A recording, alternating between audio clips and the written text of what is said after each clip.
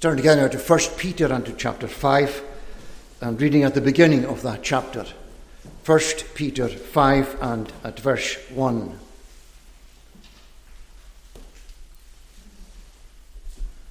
So I exhort the elders among you, as a fellow elder and a witness of the sufferings of Christ, as well as a partaker in the glory that is going to be revealed.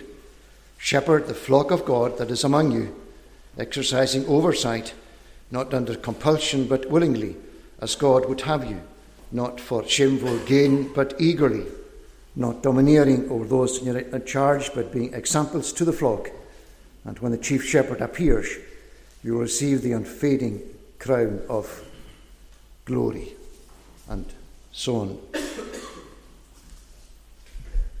As we reflect and continue to reflect on the way in which suffering for your faith and suffering in the world is a central theme in this letter written by Peter to those who were scattered across what was then Asia, and to those who were persecuted because of their faith, and to those who were, because of that, coming to the conclusion that they were not the children of God, because these were things that they did not expect when they believed in the Lord Jesus. So Peter is educating them. He is helping them to understand their faith.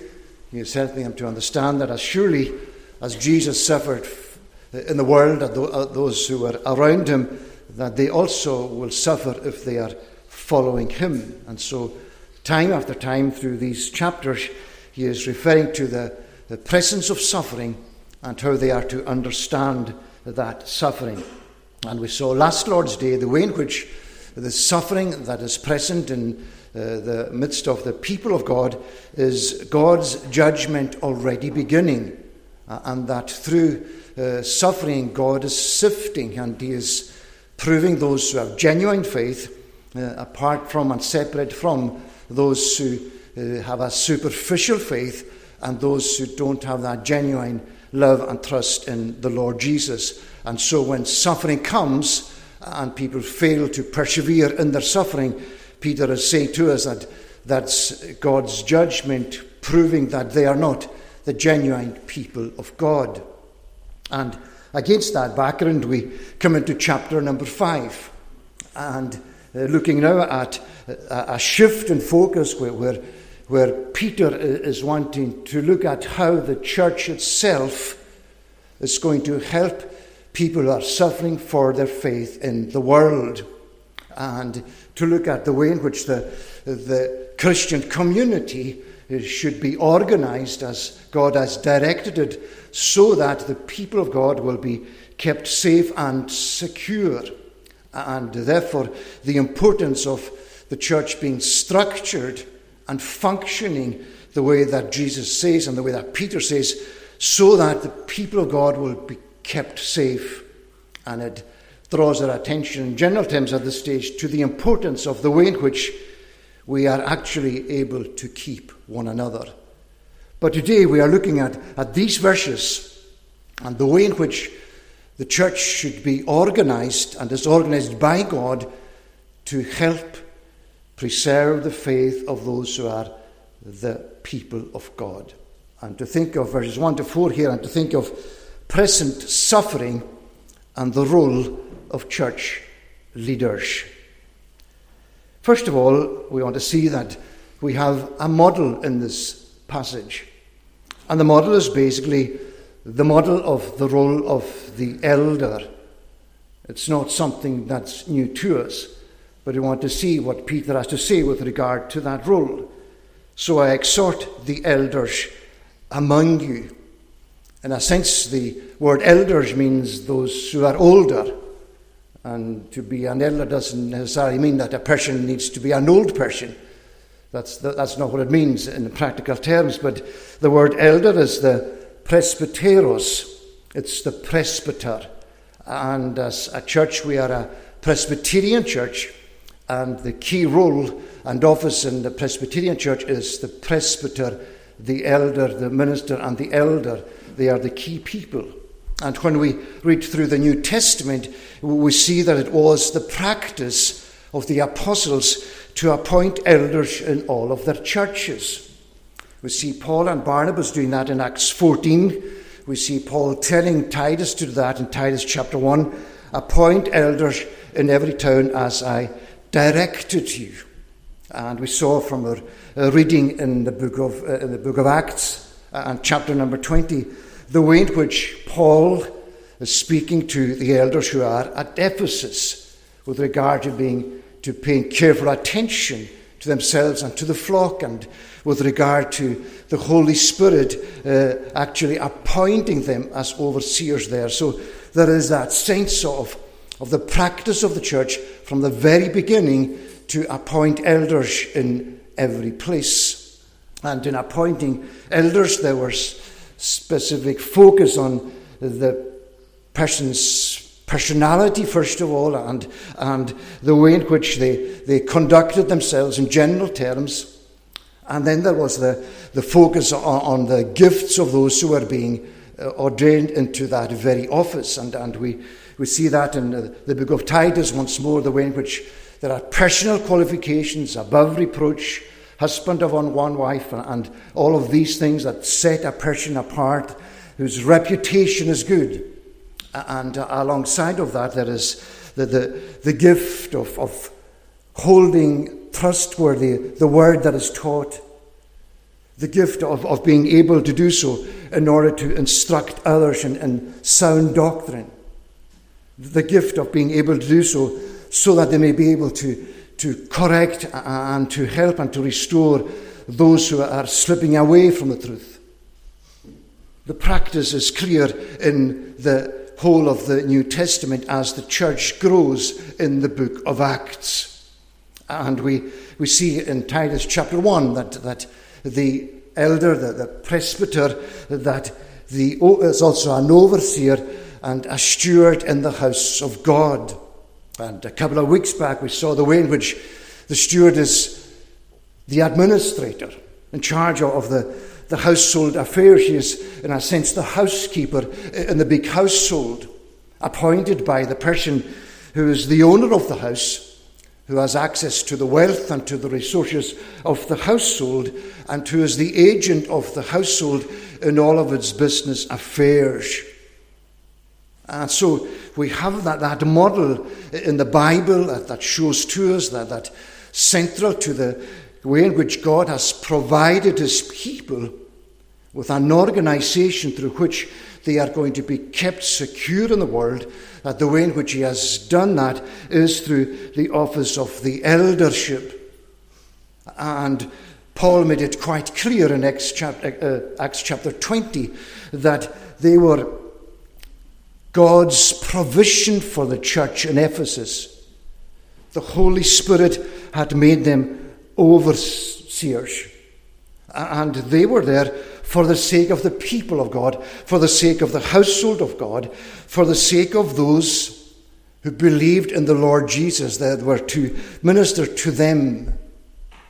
And when we recognize the way in which the Bible so focuses on the office of the eldership, we should always be thankful to God for elders that are focused on the Word of God, that are faithful to the Word of God, that take the Word taught as that which is trustworthy for themselves, and that are sent to us by the Holy Spirit of God, who sets them apart to serve in the church of God for our assurance, for our security, and for our safety.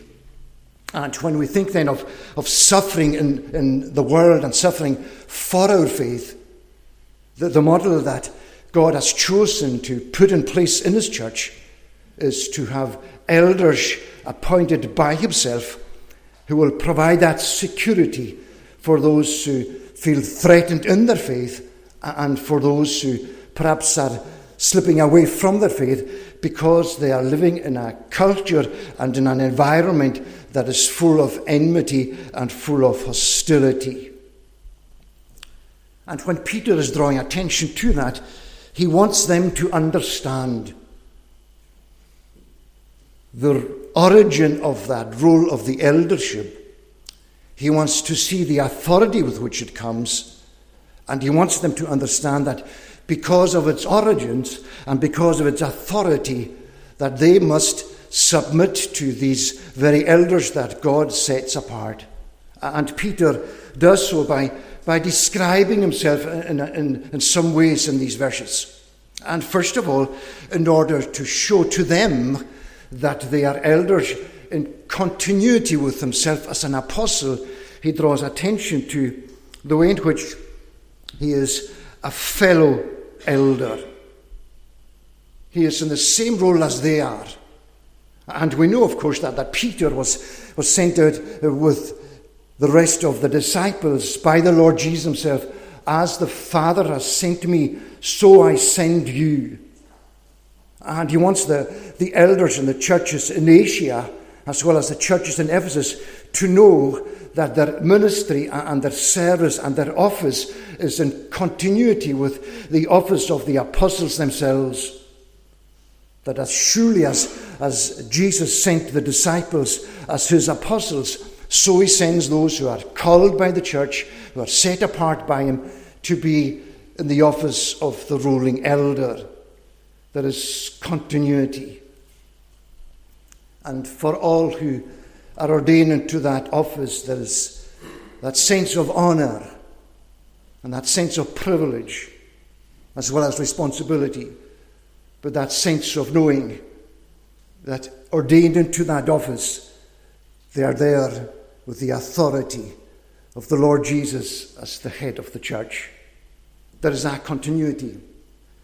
There is that also the sense of faithful endurance. A witness of the sufferings of Christ. Peter has spoken repeatedly of suffering for Christ in this letter. And the focus of what Peter is saying is that he is someone who himself has suffered and is suffering for Christ. He is a witness of that himself, as well as experiencing it. And he has continued faithful to his Master and Lord in doing so. And so by that second description of himself, he is speaking of the elders as those who are appointed with the authority of Christ, and who are there because they themselves have experienced the trial of faith and have proved themselves to be genuine in their perseverance through these very trials, to be the very people of God that God has so set apart and joined together to him in that service. And also a partaker in the glory that is going to be revealed. That in the midst of all that he was enduring in the world, he had that horizon of hope, and his whole experience of the salvation in Christ was one that was filled with that joy of hope that enabled him to work through all of the suffering and to continue to serve the Lord Jesus as an apostle, as the elders were going to do so in the office of the eldership. And so we have a model of leadership in Christ's church, which he has put in place with his own authority and with his own power, and done so for the secure keeping of Christ's church in the world. We are thankful to God for the model that he has put in place for the safekeeping of our faith and to enable us to live as the children of God in a hostile world. There is a model. Secondly, of course, there is a ministry. And the ministry is to do with the people of God. Shepherd the flock of God. Down through the Old Testament, repeatedly, as we saw in Psalm number 78 and in Psalm number 80, God is the shepherd of his people. He is the one who has guided them. He is the one who has led them. He is the one who has tended his flock. And in Isaiah chapter 40, we see the way in which the Lord Jesus, in the promise of his coming, he will tend his flock like a shepherd. Those who were straying like sheep, Peter says here in this book itself, in the 2nd chapter, they have returned to the shepherd and overseer of their soul. There are people who are the people of God. And they are under God's ownership and possessed by God because he has purchased them for himself.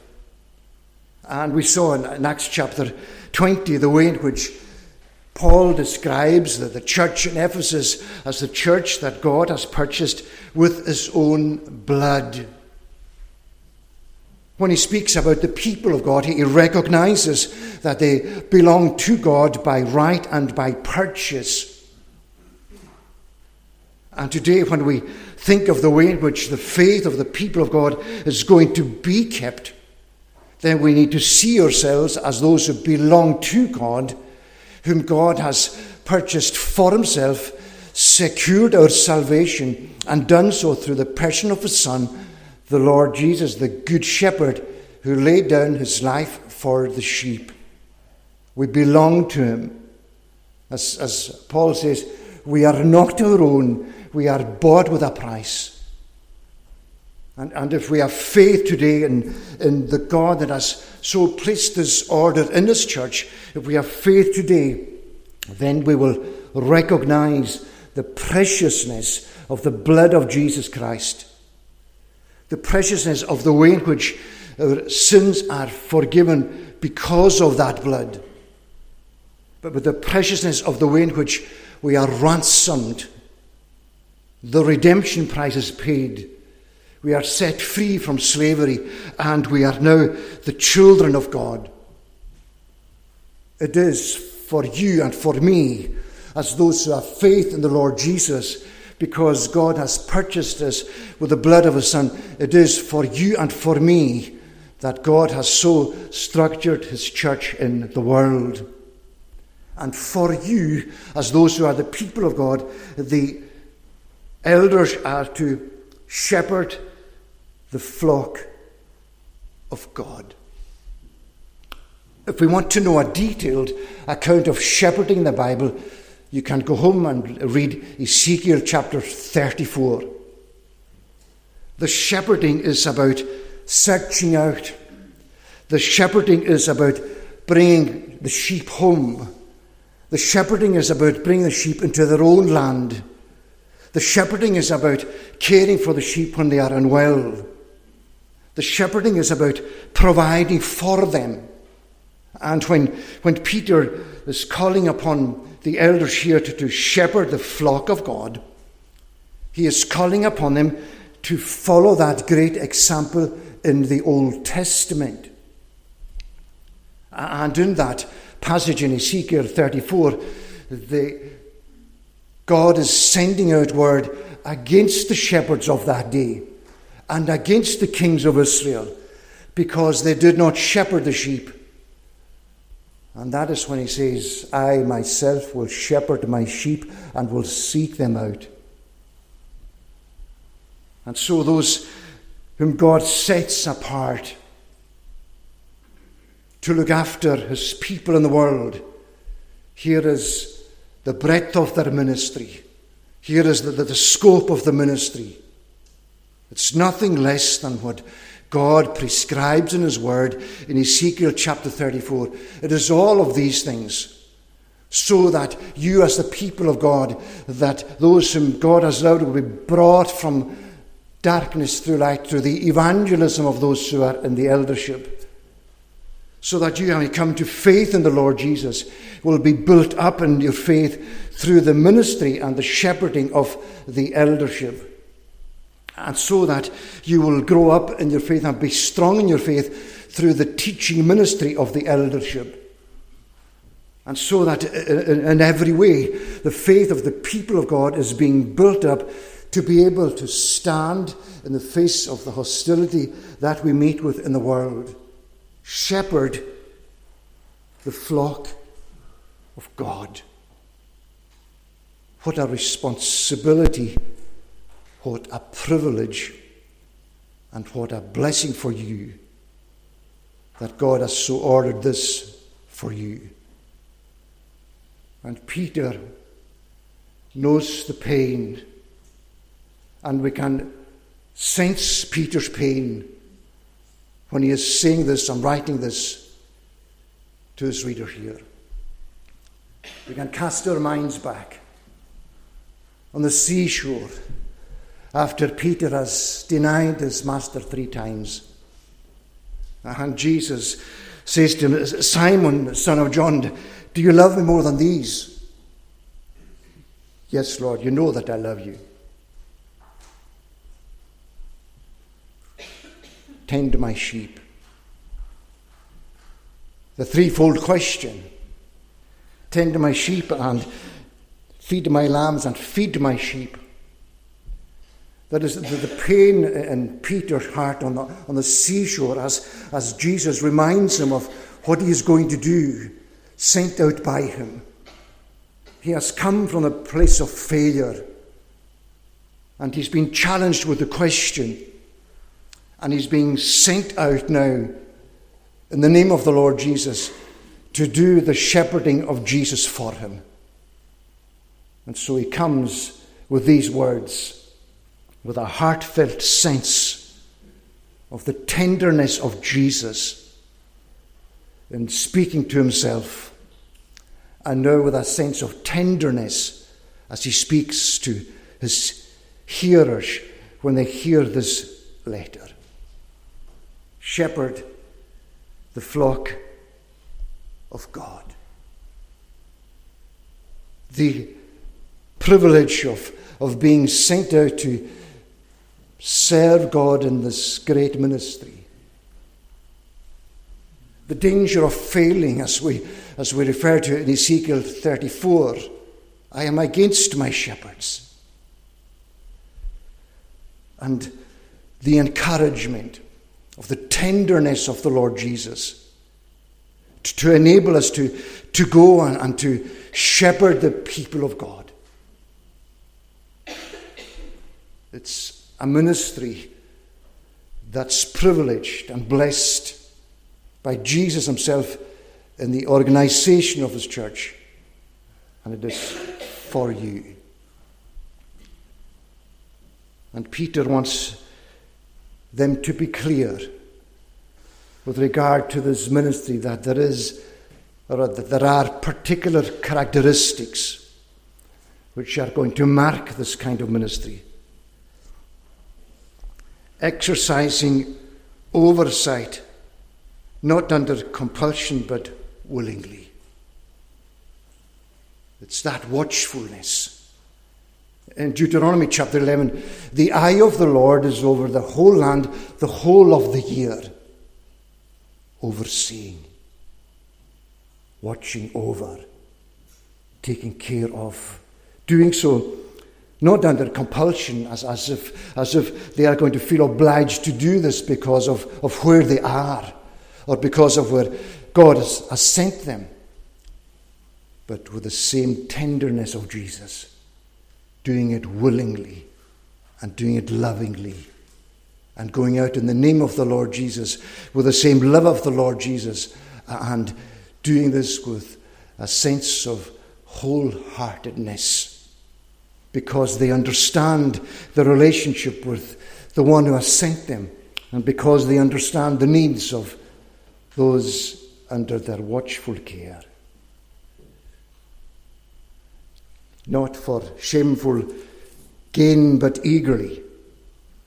Not doing this for their own glory, but doing it with that sense of urgency, because of the need of every moment, and because of the need of every child of God. Not domineering over those in your charge, but being examples to the flock.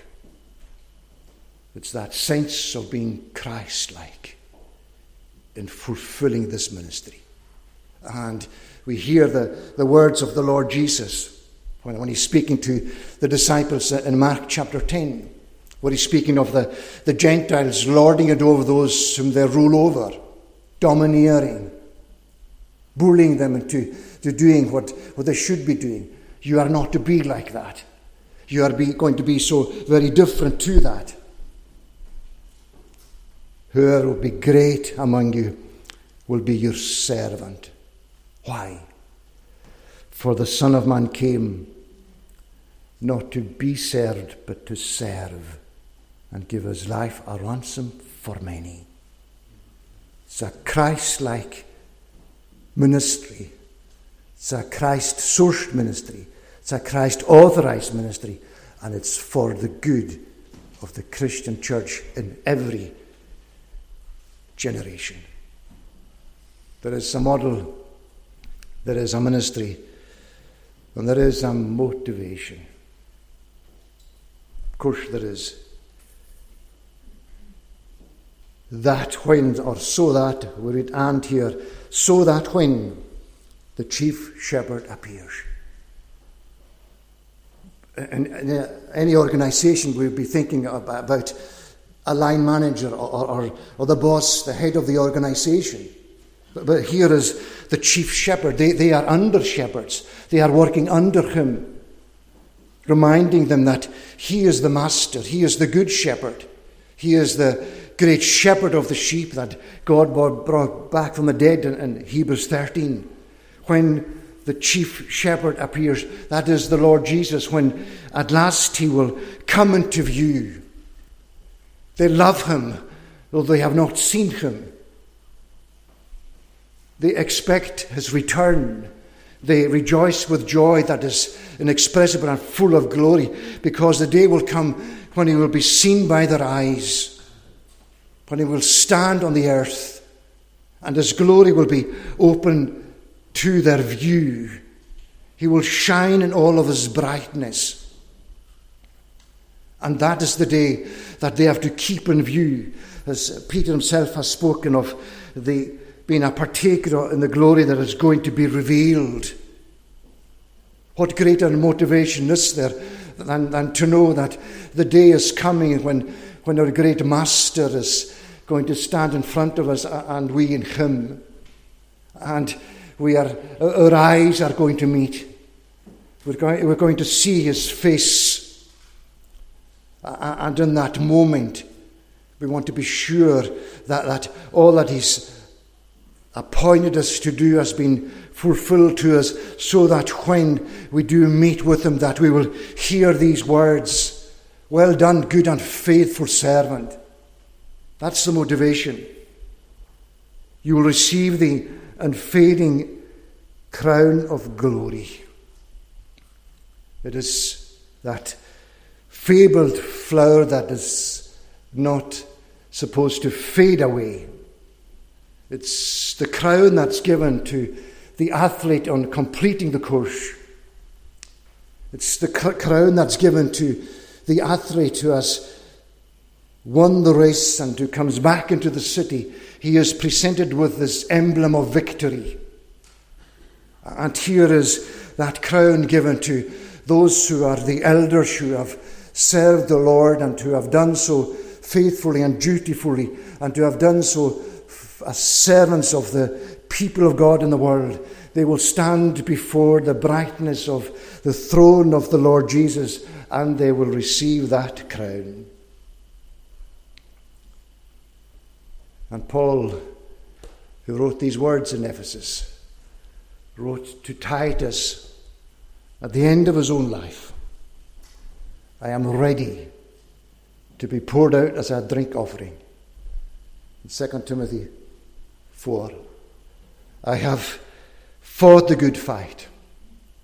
I have finished the course. I have kept the faith.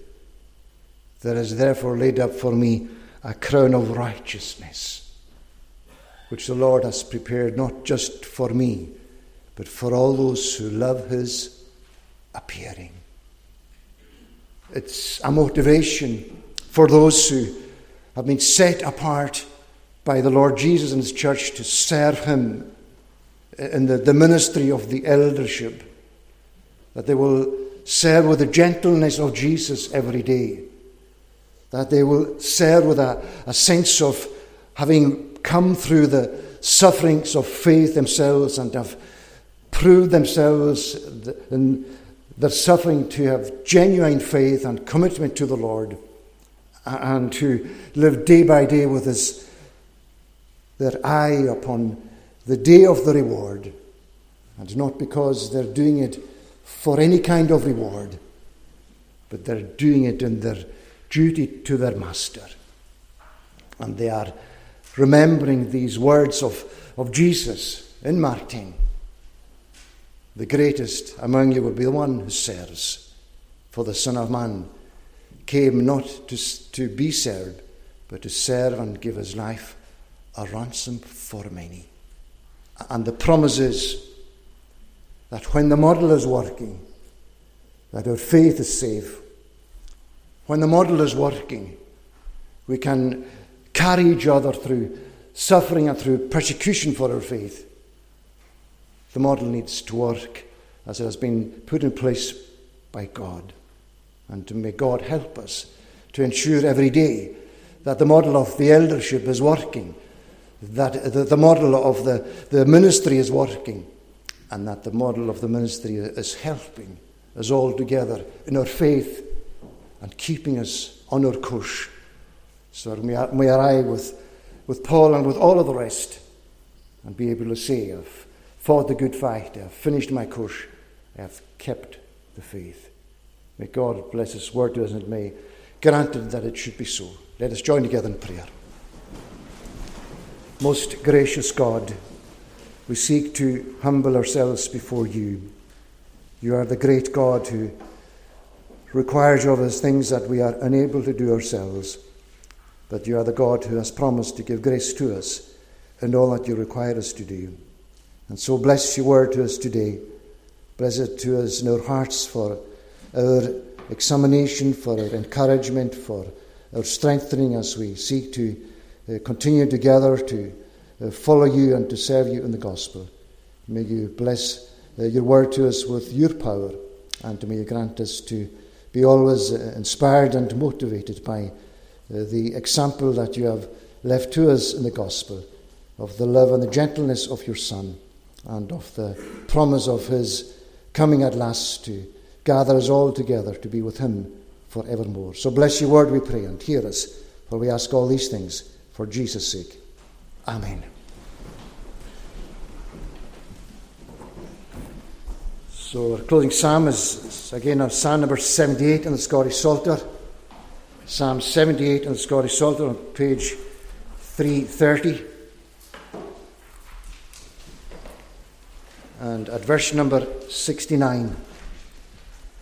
Psalm 78 on page 330 at verse number 69. And he is sanctuary built like to a palace high, like to the earth which he did found to perpetuity.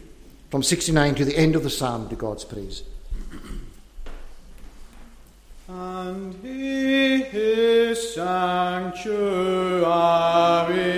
built like to a palace high, like to the earth which it did bound to perpetuity. Of David that his servant was, he